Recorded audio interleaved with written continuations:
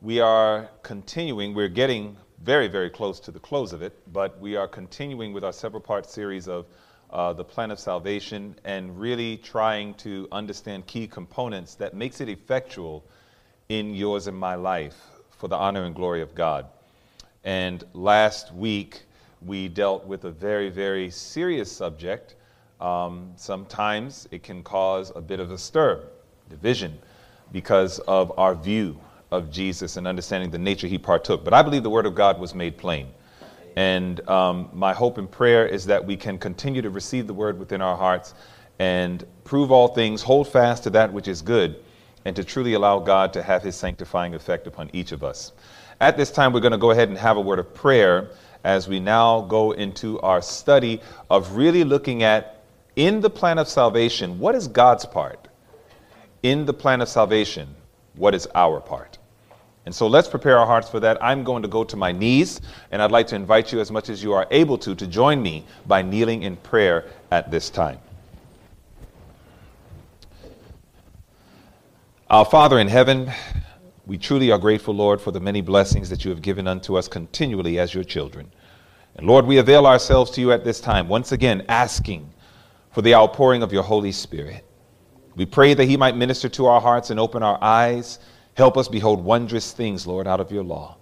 We pray for the forgiveness of our sins. We pray that this precious gift of salvation that has been made available to us, if we have been taking advantage of it, Lord, help us to do so no longer. Father, I pray, help us to cherish from the heart how you're calling us to a higher cooperation with thee. And may truly not our will, but your will be done. For this is our prayer that we do ask in the worthy and mighty and matchless name of Jesus. Let everyone say, amen. Amen. Let's take our Bibles and go to the book of 2 Corinthians chapter 11. 2 Corinthians, we're going to chapter 11. I want us to just see some things that the Word of God says that I trust will prove to be a blessing to us. We're in 2 Corinthians, we're in the 11th chapter, and we're going to start in verse 1. The Apostle Paul had a lot of burdens for his brothers and sisters in the church of Corinth. Lot of burdens. Because the church of Corinth, if you've ever studied 1st and 2nd Corinthians, there was a lot of drama. I mean, it was really bad. It was so bad that there were things that were being done amongst them as Christians that Paul said, even the heathens don't do this. And it was talking about people having sexual relations with their own mothers. You know, I mean, it was really, really bad. And so obviously the church of Corinth was a great burden on the Apostle Paul's heart. And so it is that Paul began to write to them, and he would say things like this in verse 1. He would say, would to God you could hear with me, or you could bear with me a little in my folly, and indeed bear with me. Why is Paul saying this? Verse 2. For I am jealous over you with godly jealousy. For I have espoused you to one husband, that I may present you as a chaste virgin to Christ. Verse 3. But I fear, lest by any means, as the serpent beguiled Eve through his subtlety, so your minds should be corrupted from the simplicity that is found in Christ. Paul's fear for the brethren in the church of Corinth is he did not want them to end up becoming deceived as Eve was deceived earlier on. The way that Eve was deceived in Genesis 3 is Satan gave a misrepresentation of the character of God. And when Satan gave that misrepresentation of the character of God, Eve followed suit with that misrepresentation and ended up introducing into our world the terror of sin. So it is that Paul's concern today is with the church, that he says, if it were, Paul were alive today, it would be the same concern. I, obviously, as a servant of God, it's my concern. And so it is that the concern is that we remove ourselves from the simplicity of the words of God and what God has said into buying into presentations and concepts and theories that removes us from the simplicity that we can find in Jesus. and brings us into strange things. The reason why this is so important is because if ever there was a time that the subject of the plan of salvation needs to be clear in the people of God's mind, it's now. And the reason why is because when you study the Bible carefully, you will find that it was not people outside the church, it was people in the church who didn't understand the plan of salvation. They were in the church. They were not just in the church, but like Nicodemus, they were leaders. It says here, Nicodemus, the church leader, Nicodemus answered and said unto him, how can these things be? Jesus answered and said unto him, art thou a master of Israel and knowest not these things? Is it possible to be a leader in God's church and not understand how we're saved? The answer is yes. But it was not just leaders in the church that also could go through this. It was also individuals like the rich young ruler who was wealthy and high ranking. Sometimes when we make a lot of money, and especially if we donate a lot of money, we begin to think that sometimes we are void from correction, void from rebuke, void from a lot of things because of our giving and because of our status and our wealth. But not so. The Bible shows that even those who were rich and wealthy and high ranking could still, though in the church, not understand the plan of salvation. We know it to be so because the Bible says, and a certain ruler who was rich asked him, saying, good master, what shall I do to inherit eternal life? His wealth got him many things, but it didn't get him the understanding of how to be saved. Not only that, not only church leaders, not only those who were wealthy and high ranking, but even those who hung closest to Jesus, the disciples themselves. The Bible says, Thomas saith unto him, Lord, we know not whither thou goest. And how can we know the way? And so we are not to allow ourselves to say, because I've been in the church for years, because I'm a leader, because I've given so much and I have status in the church, or even if I've spent a lot of time with Christ, it is still possible that there are things about the plan of salvation that we don't understand. And I'm just sharing this with you, not for the purpose of condemnation. Remember, we don't have a ministry here at Open Door. We don't have a ministry of condemnation at Open Door. We have a ministry of education here at Open Door. Amen. So our goal is not to make people feel bad. Our goal is not to cause individuals to leave here in despair. God forbid. But it is to bring us to a place of reality that just because we've done something for years does not mean we're right. Just because we've preached a certain way for years does not mean we're right. I remember when my wife told me she was pregnant with our firstborn, Jared. When Jared was getting ready to come into this world, I was working in a very passive industry as a counselor. I was making in New York City at that time $17,500 a year. That was nowhere near enough in 1998 to bring up a family. And so I remember when my beloved bride told me that she was pregnant, I kept reading all these books, Rich Dad, Poor Dad, and, The Cash Flow Quadrant by Robert Kiyosaki, and all these other books. And I remember reading these books, and as I read all these books about these guys who were like millionaires and very wealthy and all these things, the one thing that they all had in common is they had a sales background. And I was like, man, I've never done sales before. And so when my wife told me she was pregnant, and I was like, okay, we're about to be a family. There's no way we can make it on this income. So I decided I'm going to have to go ahead and try to figure some things out. And I figured, you know what? Let me give sales a try. If I want the fruit that these guys had, then I got to do the work that they did. So I got into sales. And I remember when I went to work at an organization called Lanier Worldwide, selling copiers, printers, and fax machines. And I remember my first time in sales, never did sales in my life, but I'm doing this because this was the pattern that all these successful business owners did, and therefore I need to follow this pattern. So I'm in there, and I remember Chad, my sales manager. Chad dropped something on us in our sales meeting that I'll never forget. I mean, you're talking about a long time ago. This is like 22, 23 years ago. And I remember Chad sat us down, and Chad said this. He said, how many of you guys have ever heard of the term practice makes perfect? And we all said, of course. How many of y'all heard of that before? You ever heard that before? Practice makes perfect? He said, did you know that's not true?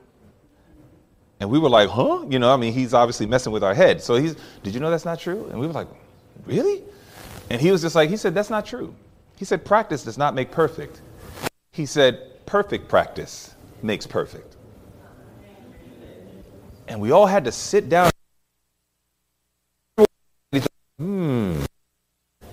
He said, you can do something wrong and practice it for a long time and become really, really good at doing something wrong. And that for me was like, that was mind blowing. I never thought of that. Just because you do something for a long period of time and you have great repetition at it does not mean that you really know what you're doing. And obviously, I took that from the temporal world and I considered that in the spiritual world. It is possible that we could study the Bible for years and years. It is possible that we can sit under certain sermons for years and years and years. And it's possible that we can even teach for years and years and years the same theories and concepts. And all along, we got really good at misunderstanding the Bible or possibly misunderstanding the plan of salvation.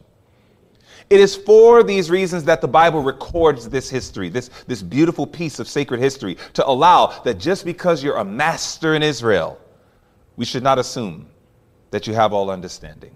Just because you're wealthy and have given and done all sorts of wonderful things in and for the church, that in and of itself does not mean that we have understanding. And the deepest one of all is just because you spend a lot of time with Jesus, it's still possible to have a misunderstanding.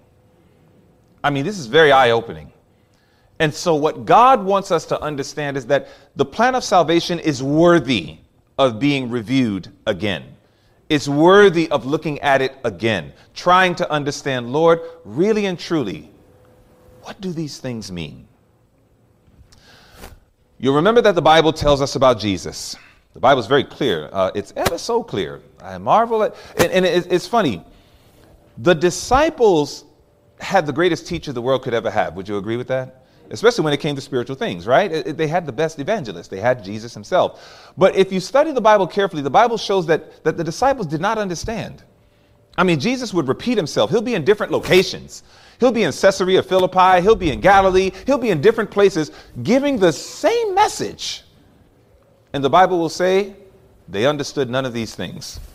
And I would wonder, why is it that the disciples had the best teacher and they couldn't understand?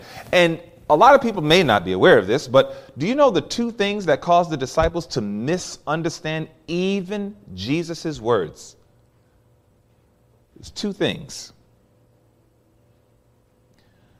Religious pride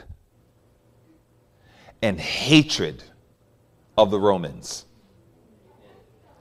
It caused them to misconstrue even the clear teachings of the best teacher the world has ever known. That's why even after Jesus was resurrected, you would have figured the disciples, okay, surely you guys got it now. Jesus is resurrected, right? You got it now, right? But here it is that in Acts chapter 1, what did they say to Jesus? Hey, you going to set up your kingdom now? They still missed it. Even with 3.5 years of eating, sleeping, and drinking with the best teacher the world has ever known.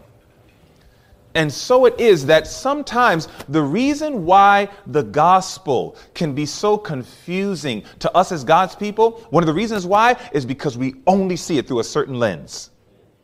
Rather than studying the scripture to see what is the text saying. That's the best way to study the Bible. Approach the Bible like a student. Approach the Bible like a learner. Stop being afraid. So many of us approach scripture like, that sounds like liberalism. Let me leave that alone. I must stay conservative. Some of us will say, that sounds too conservative. I need to stay over here where I can maintain my liberal way of worship. We allow these predispositions that we have in our head to cause us to even read clear, plain texts of scripture in a misconstrued manner. And as a result of that, we cannot understand the simplicity of the gospel. We get removed from the simplicity of what the family. I've been a Seventh-day Adventist for 30 years. And there's a lot that I believe. And one thing for sure that I'm unashamed to say it, I don't know all things, but I am so not a dummy. And so it's like, if you give me something from the word of God, I'm going to hear you out. I'll be like a Berean. I'll hear you out, but I'm going to think through and I'm going to study to show myself approved. And I'd like to recommend you do the same thing. But did you know that the Bible says about the Bereans that they listened with readiness of mind? They came to the text like, okay, let's hear what you got to say. And if you made a point, they would say, okay, let's see if the text is really saying that. I promise you, beloved, approach the scripture with the attitude of a student. Approach the scripture with the attitude of a learner. Just look and see, is this really what the text is saying? And if the text is saying what it's saying, then accept it as the word of God. The Bible says, and she shall bring forth a son, and thou shalt call his name Jesus, because he's going to do something very special. What's he going to do? He's going to save his people from their sins. This is like the big argument in Christianity. Does Christ actually deliver people from their sins, or does he still save them in spite of their sins? This is a big argument. Sadly, not just in Christianity at large, but sadly, even amongst God's own remnant, there are people who actually believe I could not get victory over sin. So his grace is just going to kind of cover it up somehow and save me in spite of it. I'm sorry, family. That's a very cheap gospel that does not hold much value, and it does not hold much weight. And I get it. Our bondage is deep. I get that. Some of us are in some darkness, and we played with darkness so long, and we've been in bondage for so long that we stopped believing God's ability to deliver. I understand that. I relate to that. I relate to that. Sometimes you try to overcome some habits, some problems, whether it be a bad attitude or bad practice. And we try to overcome. And we did some stuff. Some of us went on trips, bought books, got all sorts of music and aromatherapy. I mean, we went all out. I got to find something that could finally get me to stop doing these bad things. And after all the investments and all the efforts and everything else, we find, man, I still can't overcome. I still feel trapped. And what does it do? It makes us stop believing. It makes us stop believing that, well, maybe the gospel was not about what God can deliver me from, but what God can save me in. So rather than him saving me from sin, he saves me in sin. I don't necessarily stop. I just do it a little less. And somehow God just kind of works through that. And this is why we go back and forth and back and forth. And I would imagine even after this sermon and many others by messengers that are faithful, that it may not settle it. You have to be settled in your own mind. But what I believe is that the word of God is clear. Jesus does not save his people in sin. He saves us from sin. Now, I wanted to know what the word from means, right? And this is what it means. The word from, right there directly from the Greek, it usually denotes separation, departure, cessation. It's complete. It's a reversal. This is the power of God. Family, is there anything in your life that you can remember that you used to do? It was clearly sin. It was totally against the word of God. One day you came in contact with the lovely Jesus. And when you came in contact with him, something happened. You didn't just change your behavior, you changed from your heart. There were things that you used to love that you actually hate. And there's things you used to hate that you actually love. Is there anybody that's in this room that's a witness to this? Now, what I'm saying is if God did that for one sin in your life, Please give me a rational reason why God cannot do that for every sin in your life. Give me something. Give us ministers something. You know, I'm a black man, right? In case you didn't notice that. And if there's one thing that bothers me, is when I go to stores and people approach me that are not black and they talk to me like this. Yo, what up, bro?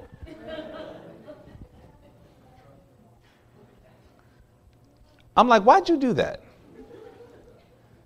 You just categorized me. You know what I'm saying? You just prejudged me, right? So, but because I'm a man that doesn't get offended too easily, I can have fun with it.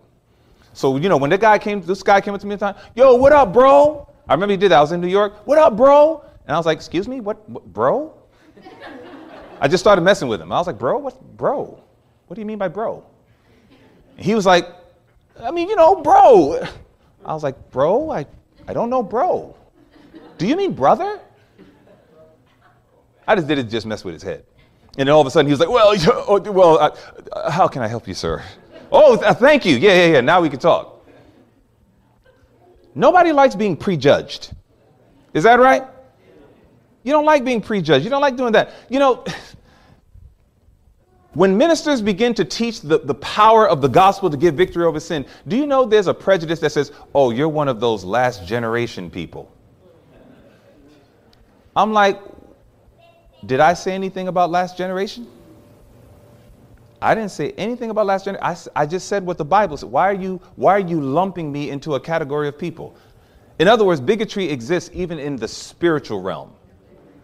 We immediately hear somebody say something, say, oh, you must be one of those conservatives. Oh, you must be one of those liberals. Oh, you must be one of those present truthers or whatever. It's like, how about you accept me just for who I am and just hear me for what I'm saying? Just hear me for what I'm saying and stop trying to categorize me. And I've been a victim of even this foolishness as a result of preaching and teaching what the Word of God says. And so I know why I'm harping on the point. Try to just hear what the Word of God is saying and stop trying to hear what you want to hear, or even worse, what Satan is whispering in your ear. The Word of God declares that the deliverance that Christ gives from sin, it brings us to a place of cessation. It causes a separation between us and sin. It gets us to a place that it's a complete reversal. And the question is, do you believe this? For the Bible says, all things are possible to him that believes. You see, the reality is that sin does separate us. That's what sin does. It separates us. It separates us from God and so on. The Bible says it very clearly, but your iniquities have separated between you and your God, and your sins have hid his face from you that he will not hear. Sin separates us from God. So the ideology of Jesus is he wants to cause a cessation of sin. He wants to separate us from sin so that we can have the blessed reunion. There's a beautiful hymn that we have called Face to Face Shall I Behold Him. Well, that means something must have ceased. Would you agree? Can we see God face to face right now? No, and there's one reason why. The text is telling us. Your iniquities have separated between you and your God, and our what? Sins have hid his what? So if we're going to have face-to-face reunion, that means there must have been a cessation of the thing that caused God to turn his face. And with Christ, this is possible. Now, as we studied last week, even though God can deliver us completely from sin, is that for you and I to identify in our lives? What did we learn last week? No. You and I do not get to the place that we one day say, praise the Lord, I have total and complete victory over sin. We are not going to be a repeat of the holy flesh movement. Those of you who are part of the Advent band should know what I'm talking about. Going to be a repetition of the holy flesh movement and start talking about we are so victorious over sin that we can't even sin anymore. That is not what God is calling us to. Amen. All we simply do is Philippians 3:13 and 14. We forget the things that are behind. We reach for the things that are before us and we press toward the mark. That's your job. That's my job. We are not to determine or to finally say, I have arrived and I'm now perfect, I'm now sinless, or any of that. That is not what we do. Amen? Amen. But is it possible that God can deliver us? Now go to Jeremiah 30. Let me show you something. This is future. This is sweet. This is future. Jeremiah 30. In Jeremiah the 30th chapter, this is how this story of victory over sin is going to play out in the future. Jeremiah 30. We're looking at Jeremiah 30 verses 5 to 7. This is a most beautiful prophecy. It's a beautiful prophecy for a time that the student of prophecy should be preparing for. In Jeremiah chapter 30, verses 5 to 7, if you're there, please say amen. All right. In Jeremiah 30, verses 5 to 7, here's what the Bible says. It says, for thus saith the Lord, we have heard a voice of trembling, of fear, and not of peace. And see whether a man doth travail with child. Where do I see every man with his hands on his loins as a woman in travail, and all faces are turned into paleness. Verse 7, alas, for that day is great, so that none is like it. It is even the what? It's the time of Jacob's trouble, but he shall be saved out of it. God's people are preparing for a time of Jacob's trouble. That's what's still future. Time of Jacob's trouble is very sweet to me because it means that God is going to have a people on earth before the second coming of Christ that are going to go through the time of trouble that Jacob went through. Now watch this. What we know is that it was fellow believers, professed fellow believers, that will be persecuting the faithful believers. Just the same way Esau was a professed believer who was persecuting Jacob, who was the faithful believer. Are you following?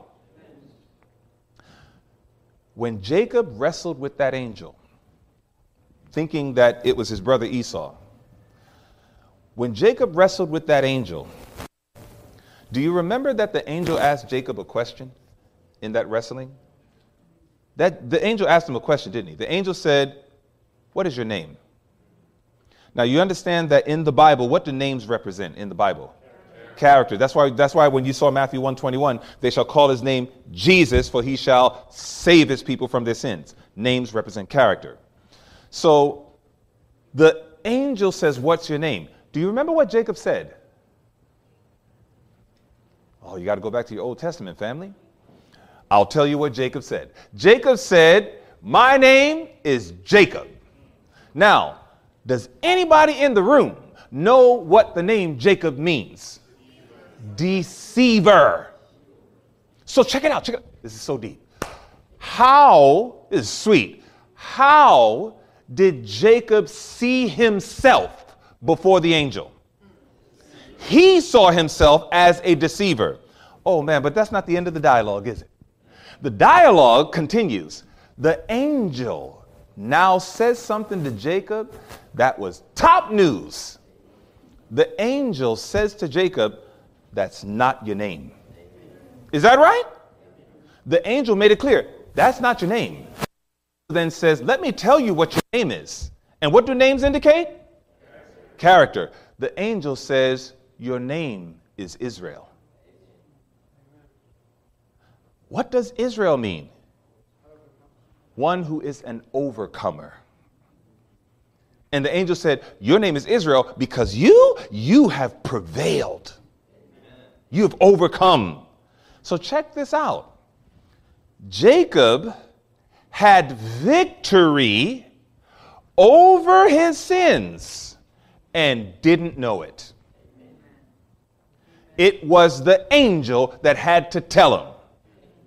And God says in the future, I'm not going to have one person, I'm going to have a people that's going to go through a time of Jacob's trouble. And guess what? It's going to be the same story.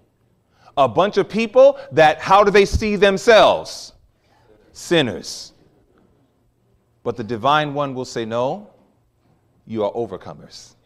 And you will be sealed with the seal of the living God. That's what the Bible teaches. And that is consistent with Scripture. God is going to have a group of overcomers in the very last moments of Earth's history. What are we doing? We're pressing toward that mark. Everything that gets in our way, you press through it. If more stuff gets in your way, you press through that. You keep pressing. You never give up. Amen. You follow that? If you fall down even 7 times, what do? You get back up and you keep pressing. Amen? All right. Now, the Blessed Herald of the first, second, and third angels' message lets us know that the sealing work is everything to us. It's what we're preparing for, because there's only one. The same way that the world started with 2 groups of worshipers is the same way the world ends with 2 groups of worshipers. You understand that? In the beginning of time, Cain and Abel, both worshipers. Cain does some of what God says and does some of his own will. Abel does exactly what God says. Abel, blessed and favored. Cain, disapproved of and cursed. In the last days of Earth's history, there's going to be Babylon and the remnant. Babylon is going to do some of what God says, but mingle it with their traditions and their own commandments. The remnant do exactly what God says. So as the world began, that's how the world's going to end. 2 class of worshipers in the beginning, 2 class of worshipers in the end. In Revelation 7, the Bible gives a description of this class of worshiper, which I would trust you and I want to be a part of. Let's go to Revelation 7. In Revelation 7, let's look at verses 1 to 3. And I want you to see what the Bible says. Revelation 7, verses 1 to 3. In Revelation, the 7th chapter, we're considering verses 1 to 3. When you get there, let me know by saying amen. All right. Revelation 7, we're looking now at verses 1 to 3. The Bible says, "And after these things I saw 4 angels standing on the 4 corners of the earth, holding the 4 winds of the earth, that the wind should not blow on the earth, nor on the sea, nor on any tree. And I saw another angel ascending from the east, having the seal of the living God. And he cried with a loud voice to the 4 angels to whom it was given to hurt the earth and the sea, saying," here we go, "Hurt not the earth, neither the sea nor the trees, till we have done" what? Sealed the servants of our God. Where? In their foreheads. This is the great work of God. This is what you and I are preparing for. The world is gearing up fast and furious. And don't worry. Oh, don't worry. There's going to be a point in time at Open Door that we're going to have a series of studies just on Bible prophecy. So if you think I don't understand what just happened with Roe versus Wade, oh, please be not mistaken. That thing made history. Not just history, American, prophetic history. This world is going in the direction of the reunion of church and state. And the agitations have been going on for some time. But what just took place is huge.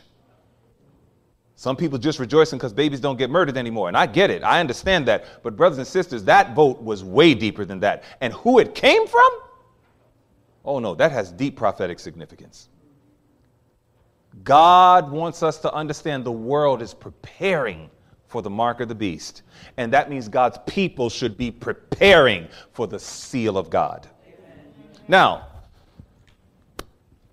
here's one fact. It's an amazing fact. Here's one fact that we know for sure about those who get the seal of the living God. It's the reward of rewards. Here's the fact. Not one of us will ever receive the seal of God while our characters have how many? 1 spot or stain upon them. It is left with us to remedy the defects in our characters, to cleanse the soul temple of how much defilement? Every defilement. Then, so notice, then the latter rain will fall upon us as the early rain fell upon the disciples on the day of Pentecost. So this is the experience that God is calling us to start preparing for now in our cooperation with him. Amen? Amen. Now, going further, it says, I saw. That word refreshing is synonymous to that latter rain falling. I saw that none could share the refreshing unless they obtained the victory over how much? Every besetment, over pride, selfishness, love of the world, and over how much? Every wrong word and action. Tall order. When my children were young, we read a little book called Messages to Young People. And one of the chapters in that precious little book was called Our High Calling. This is the great tragedy of what we've done in the church today. We don't present a high calling. And again, I'm not saying this wholesale. I know there are churches, I know there are ministers that are doing it. So I dare not, I don't like making wholesale statements. What I'm saying is a great number, too big, is not setting the standard high. And that's why sin runs rampant throughout the church, throughout our lives, throughout our homes, all sorts of stuff, because we don't set it high. We got so stuck in reality that we don't set it high. That's not the will of God, family. Set the thing high. Keep the aim high. And if you fall down, then get back up. But don't dumb down the gospel to accommodate our cherished weaknesses. Don't do that to Jesus. The blood of Christ was spilled so that the aim can be high. Keep it high, beloved. If we're struggling, listen, where sin abounds, God says, I got more than enough grace if you keep falling. We don't have to dumb down the message so we can stay in our debilitated state. Keep that thing high. And if you fall down, thank the Lord, the Bible says, my little children, these things write I unto you, that you sin not. But if any man sin, he has an advocate with the Father, Jesus Christ the righteous. We don't have to dumb down the message. Where sin abounds, grace is much more abounds. We don't have to do that. But when you dumb down the message, when you make it sound like we can do almost anything and God's just going to anoint it anyhow, brothers and sisters, we are doing more of a tragedy to the gospel than we realize. Family, do you know the impact of when God gets us to this place? Do you know the impact of this? The Bible lets us know. We can be reunited with God and see him face to face. That's first of all. The more that we cooperate with our Lord and he delivers us, we can finally be reunited with God and see him face to face. That's beautiful. Not only that, we can cease bringing pain to God's heart. The Bible literally says, I love how Patriarchs and Prophets says it. It says, so often we consider how much sin has caused us suffering. But then she says, but how rare it is that we consider how much sin has caused God pain and suffering. It breaks his heart. I can't stand being away from my wife. God, boy, my children, my lovely bride, everybody would tell you that. I don't like being separated from my wife. And when I got to go on a trip, I have to mentally psych myself up. If I know I'm going away for a little while, I got to psych myself up. Like, all right, I'm not going to see you, whatever, and so on. And I got to kind of get myself up because she's my best friend. She's my absolute best. Y'all know how it is. Do you have a best friend? If you have a best friend, you know what I'm talking about. At least to a degree. And here it is that when I don't have the privilege of being able to see my wife, hang out with my wife and everything, brothers and sisters, it's just like, you kind of, like I said, you got to psych your mind up, you got to focus, and then go about doing your business. But boy, do I love giving the countdown. If I'm gone for a week, I say, all right, day one's down, 6 more days. And then next thing you know, I'm about God's business. Wake up in the morning, all right, Lord, help me to serve your people with my whole heart. Serve the people, and then it gets nighttime, getting ready to go to bed. Praise the Lord, 6 days, now it's 5 more left. And I give that countdown. My most glorious day is when it's the day before departure. And here it is that I'm going around talking to everybody. Praise the Lord. They're like, Brother Lemon, why are you so happy? I said, I'm happy because I love you. And in less than 24 hours, I'm going to be reunited with my wife. Now, when I see my woman and we come together, brothers and sisters, it's glorious. What I'm telling you is this. You are God's wife. And you think he's satisfied with just prayer? You think he's just satisfied with praise? You think he's satisfied with using frail, messed up people to represent his words? Do you understand how much God wants to remove prayer and remove these things, remove the preachers and talk to you face to face? He longs to be reunited with his bride. He longs to be reunited with us. He can't wait. And every time we choose to hold on and make excuses, we're delaying the reunion. The Bible says hastening. Give me another word for hastening. Hurrying up, making it quick. Hastening the coming of the Lord. Imagine if we got so on fire for God that we put aside some of our extracurricular activities and got more about God's business and sharing the gospel. Could it possibly hasten the coming of the Lord? What if there was a revival in yours and my heart, like in the days of the Church of Philadelphia? God has no rebuke for them. He simply says, keep doing what you're doing. Oh, family, that's where we want to be. God says this is the formula. Now watch. It stops the pain, finally. God's character will finally be vindicated. I mean, look, this is the beauty of it. The more we cooperate with Jesus, the more that we allow him to have his sanctifying effect upon our hearts, it literally can bring about these things, which I think is beautiful. But it's a call to cooperation. And the question is, how do we cooperate? This will be a part 1, and then we'll do another one when I come back from my mission. As of next week, I'll be gone for a mission, but then when I get back, we'll do the part 2. I want you to watch this. How many of you have read this book? Let me see your hand. Good, sister. Amen. All right. Beautiful. Way too little of us, though. I would like to recommend that you all get your hands on this book. Oh, praise the Lord. Oh, look at that. We got somebody in the back. She's like, look, I got my copy. Amen, sister. Amen. Now, if you've never read this book, go to this website and you can get it. Okay? I highly recommend it. This book beautifully walks us through the plan of salvation. This book has brought a revival to my heart time and again. And my encouragement to each of you is that you get a copy of this. My encouragement is that you go through it in your secret time with God.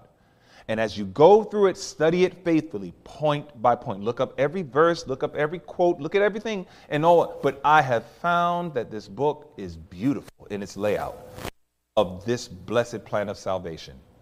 And these last few moments that we have together, we're just going to go through some of the steps. You see, again, one of our problems is we don't necessarily believe God can bring true victory in our lives because I believe we understand God's part versus our part. And the more that we get these parts confused is the less that the plan works. And so what I'm going to do is I took an excerpt from this. I took an excerpt from this book, but I magnified it. I added some scriptures and things that wasn't in the book necessarily. And funny enough, the author of this book got in touch with me some years ago. And she and I were going to do a collaborative work together on creating a study guide. And I lost contact with her, possibly because she might have passed. I've been trying to find her, but I have not had much success in recent years. When we look at the plan of salvation, I want to talk about God's part and I want to talk about our part. And I want us to see right from the Word of God. And I got a whole team of readers that have been eagerly waiting for me so they can help me out with this message. When we talk about God's part and our part, I want you to see clearly what is it that God does and what is it that we are to do. And let's not get it confused. The very first step in the plan of salvation, God's part is he draws us. Can we have John 6 and verse 44 with the microphone? Go ahead and read. First part of God in the plan of salvation is he draws us. Sister Ellie, go ahead. No man can come to me except the Father which has sent me drawn him, and I will raise him up at the last day. So the Bible is very clear. No man can come unto God except the Father does what? Draws them. So the way the plan of salvation works is none of us are so smart, wise, or holy that one day we just figured out all on our own that we needed God. When you and I figured out that we needed God, we are actually responding to what he was already doing. Amen. Are you following that? No man comes except he draws us. But here's the question. How exactly does he draw us? John 12 and verse 32. Next reader. And I, if I be lifted up from the earth, will draw all men unto me. Aha. So according to this verse, does the Father draw us? How does he draw us? According to John 12. Through Christ crucified. You got that? This is how people are drawn. So this is why if we're going to help bring people to salvation, what must we highlight? Christ crucified. Better known as the love of God. Are you following that? It's the love of God that's going to draw humanity unto himself. You get it? And God's love is revealed in sacrifice. Okay? Now, Zechariah 12, who aids? Oh man, this is sweet. Who aids in the process of us discerning Christ crucified that is drawing us unto the Father? Now, Zechariah 12 and verse 10. And I will pour upon the house of David and upon the inhabitants of Jerusalem the spirit of grace and of supplications. And they shall look upon me whom they have pierced, and they shall mourn for him as one mourneth for his only son, and shall be in bitterness for him as one that is in bitterness for his firstborn. I don't know if y'all caught this, but this is beautiful. You're literally watching the whole Godhead involved in saving us. John 6, the Father draws us. John 12, through Christ crucified. Zechariah 12, through the Holy Spirit that is pulling us and drawing us. Did you catch it? And Zechariah 12 said, and I will pour upon the house of David the spirit of grace and of supplication. And then it says, from that they shall look upon me, whom they have pierced, and they will be sorrowful. It's the Spirit of God that is bringing our attention to Christ crucified, and through Christ crucified, we begin to discern how great is our Father's love for us. Amen. Whole Godhead working to save you and to save me. It's beautiful. And it all centers around the love of God. So now here's the question. What's our part? As God does this incredible work through preachers, through literature. I heard some of you have been giving out literature. Oh, bless your heart and all your vital organs. God bless you. Thank you for taking the literature and getting it out to the people. Oh, that's an end time work. God bless you. God works through many ways. But what is he doing? He's drawing us. Now, what's our part? Now, do not resist his drawing. That's your part. God is always, you're going to discern, God is always drawing. He's always pulling. What's your part? Don't resist it. Don't fight it. We get James 4:7 confused. What does James 4 and verse 7 say? Submit yourself, therefore, to God. Resist the devil, and he will flee from you. Isn't it amazing how we sometimes can submit ourselves, therefore, to and resist God? Do you see how the devil tries to trick us with that? Even in your moments of discouragement, beloved, don't allow yourself to get so down that you begin to misconstrue the character of God. Satan loves to do that. The Bible says resist the devil, but it says submit to God. Don't resist. Submit. Yield. Cooperate and say, all right, Lord, I hear you talking. How about this? Ephesians 4 and verse 30. What does it say next? And grieve not the Holy Spirit of God,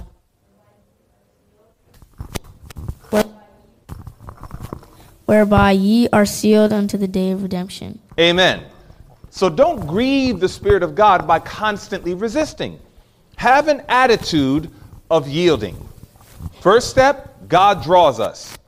Our part, don't resist the drawing. What's God's part next? He will convict us of sin. John 16:8. Who has that? And when he is come, he will convict the world of sin and of righteousness and of judgment. You know, I like the translation where it doesn't say convict, but it says convince. I really like that translation. Convince.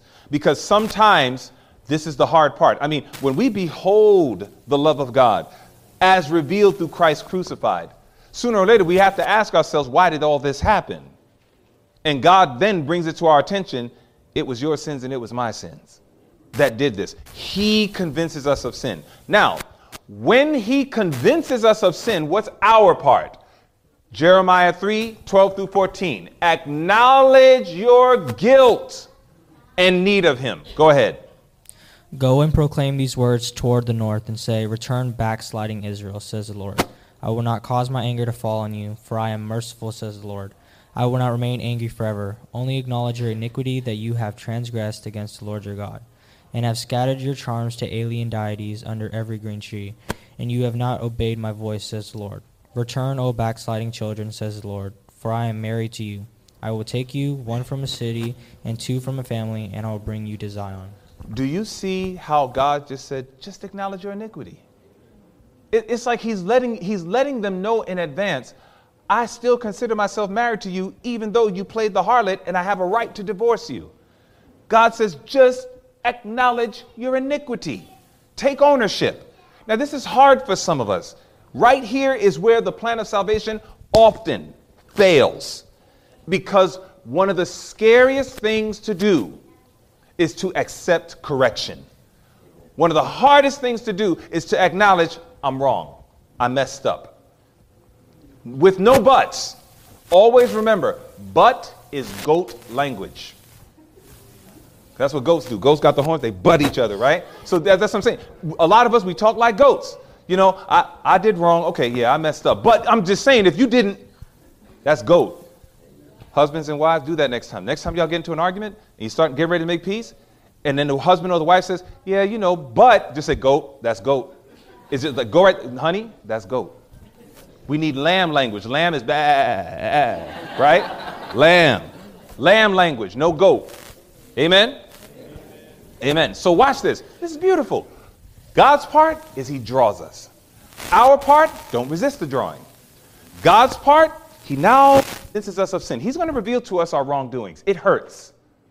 It hurts. I had to send that to someone earlier this week. A quote from Ministry of Healing where it talks about it's always humiliating to be corrected.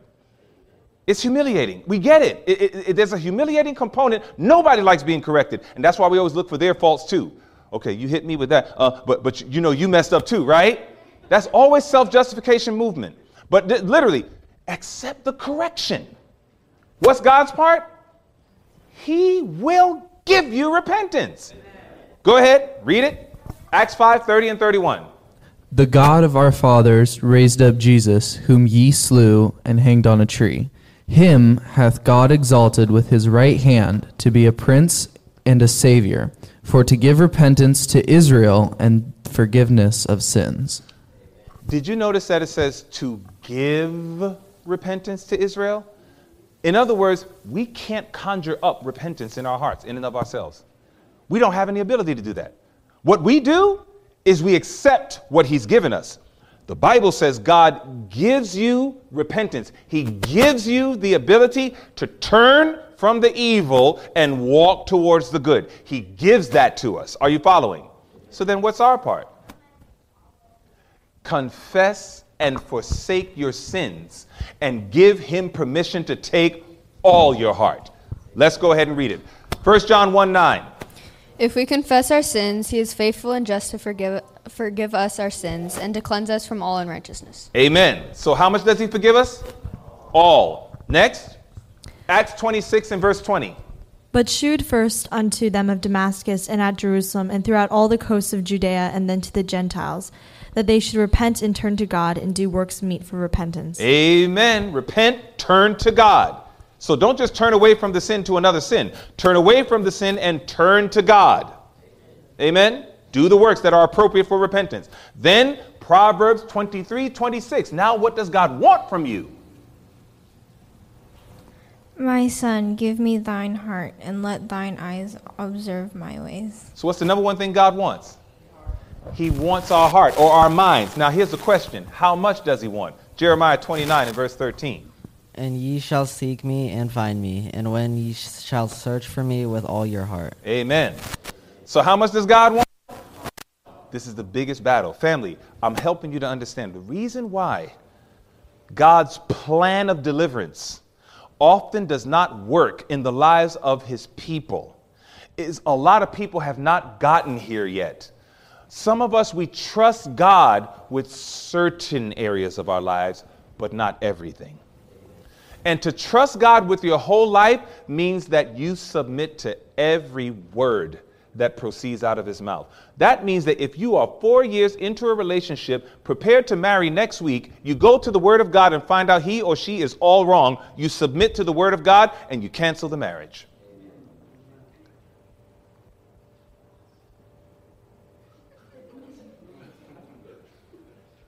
It does not matter how far along we've gone. You're about to graduate from school and everything else, and all of a sudden God says, that's not the career that I chose for you. I have a totally different path for your life. You submit.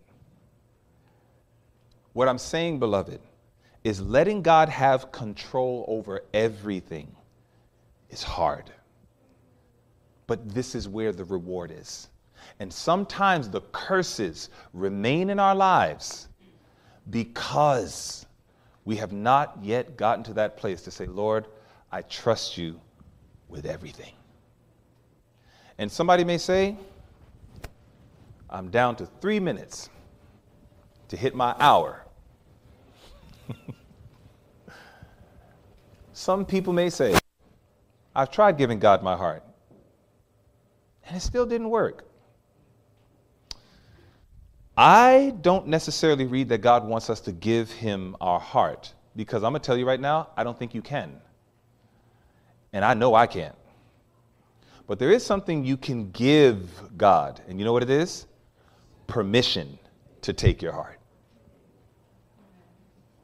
You can do that. Somebody says, where'd you get that from? Right here. No outward observances can take the place of simple faith and entire renunciation of self. But no man can empty himself of self. We can only do what? Consent for Christ to accomplish the work. Then the language of the soul will be, Lord, take my heart, for I cannot give it. It is thy property. Keep it pure, for I cannot keep it for thee. Save me in spite of myself, my weak, unchristlike self. Mold me, fashion me, raise me unto a pure and holy atmosphere where the rich current of thy love can flow through my soul. I have finally learned, Lord, I'm so wretched, I can't even give you my heart. All I can do is give you permission to perform the miracle. Behold the Lamb of God that... What is he taking away? That stony heart. What does he give in its place? A new heart. A heart of flesh. We got to get to a place to say, Lord, I admit, I can't stop. I keep trying to stop, Lord. I've tried to give you my heart, and it's like a yo-yo. I throw my heart to you, and then I pull it back, and then I throw my heart, and then I keep pulling it back. And Jesus is saying, listen, you can keep trying to give me your heart, but we're just going to continue the game of yo-yo.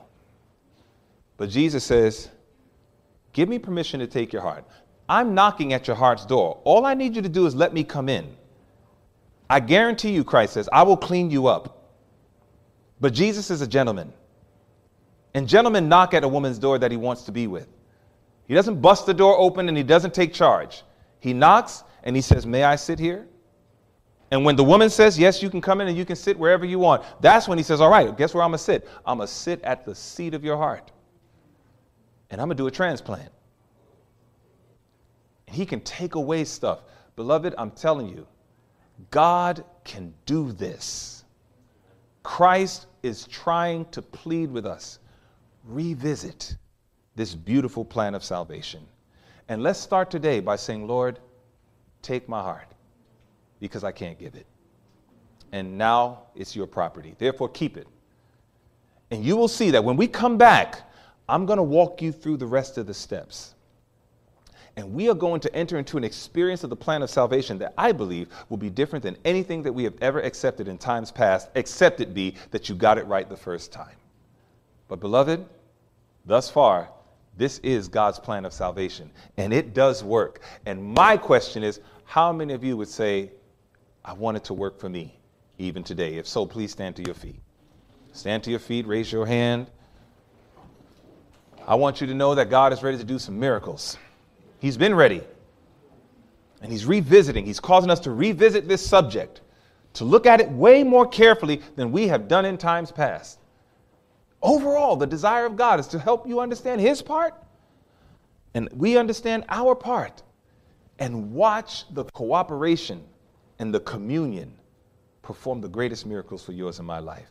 And then the best thing is, after we experience it, guess what we can do? Now we can go share it with others. This is my prayer for each and every one of us, and this is my prayer for my own heart. Let us pray together. Our loving Father, we thank you so much for all that you've taught us. We thank you, dear God, that you're opening our eyes and you're truly helping us behold wondrous things out of your word. And Lord, we have taken a look at the plan of salvation, perhaps for many of us, in a way that we've never seen it before, step by step, understanding your part and understanding our part. Lord, I pray in a special way that all of my dear young sentinels, all those precious youth who assisted this message to go forward so fluently, I pray your blessings upon them. I ask you, dear God, that you will anoint them and help them to see the sons and daughters of God you've created them to be, and that they will not resist the call of your voice, and that they will respond with the spirit of I yield, I yield. But Lord, I pray not only for my precious young brothers and sisters, I pray this for every single one of us under the sound of my voice, those who are watching through the cameras. Lord, please work out your will in our lives. Thank you for showing us we can't give you our hearts, but we can give you permission to take it. Lord, take our hearts, for we cannot give it. It is your property. And keep it pure, because we can't keep it for thee. And Lord, save us in spite of ourselves, our weak, unchristlike selves. And mold us and fashion us and raise us to a holy atmosphere where only the rich currents of your love can flow through our soul. Please, Lord, do it, I pray, even now. In Jesus' name, let everyone say, amen. This media was brought to you by Audioverse, a website dedicated to spreading God's word through free sermon audio and much more. If you would like to know more about Audioverse, or if you would like to listen to more sermons, please visit www.audioverse.org.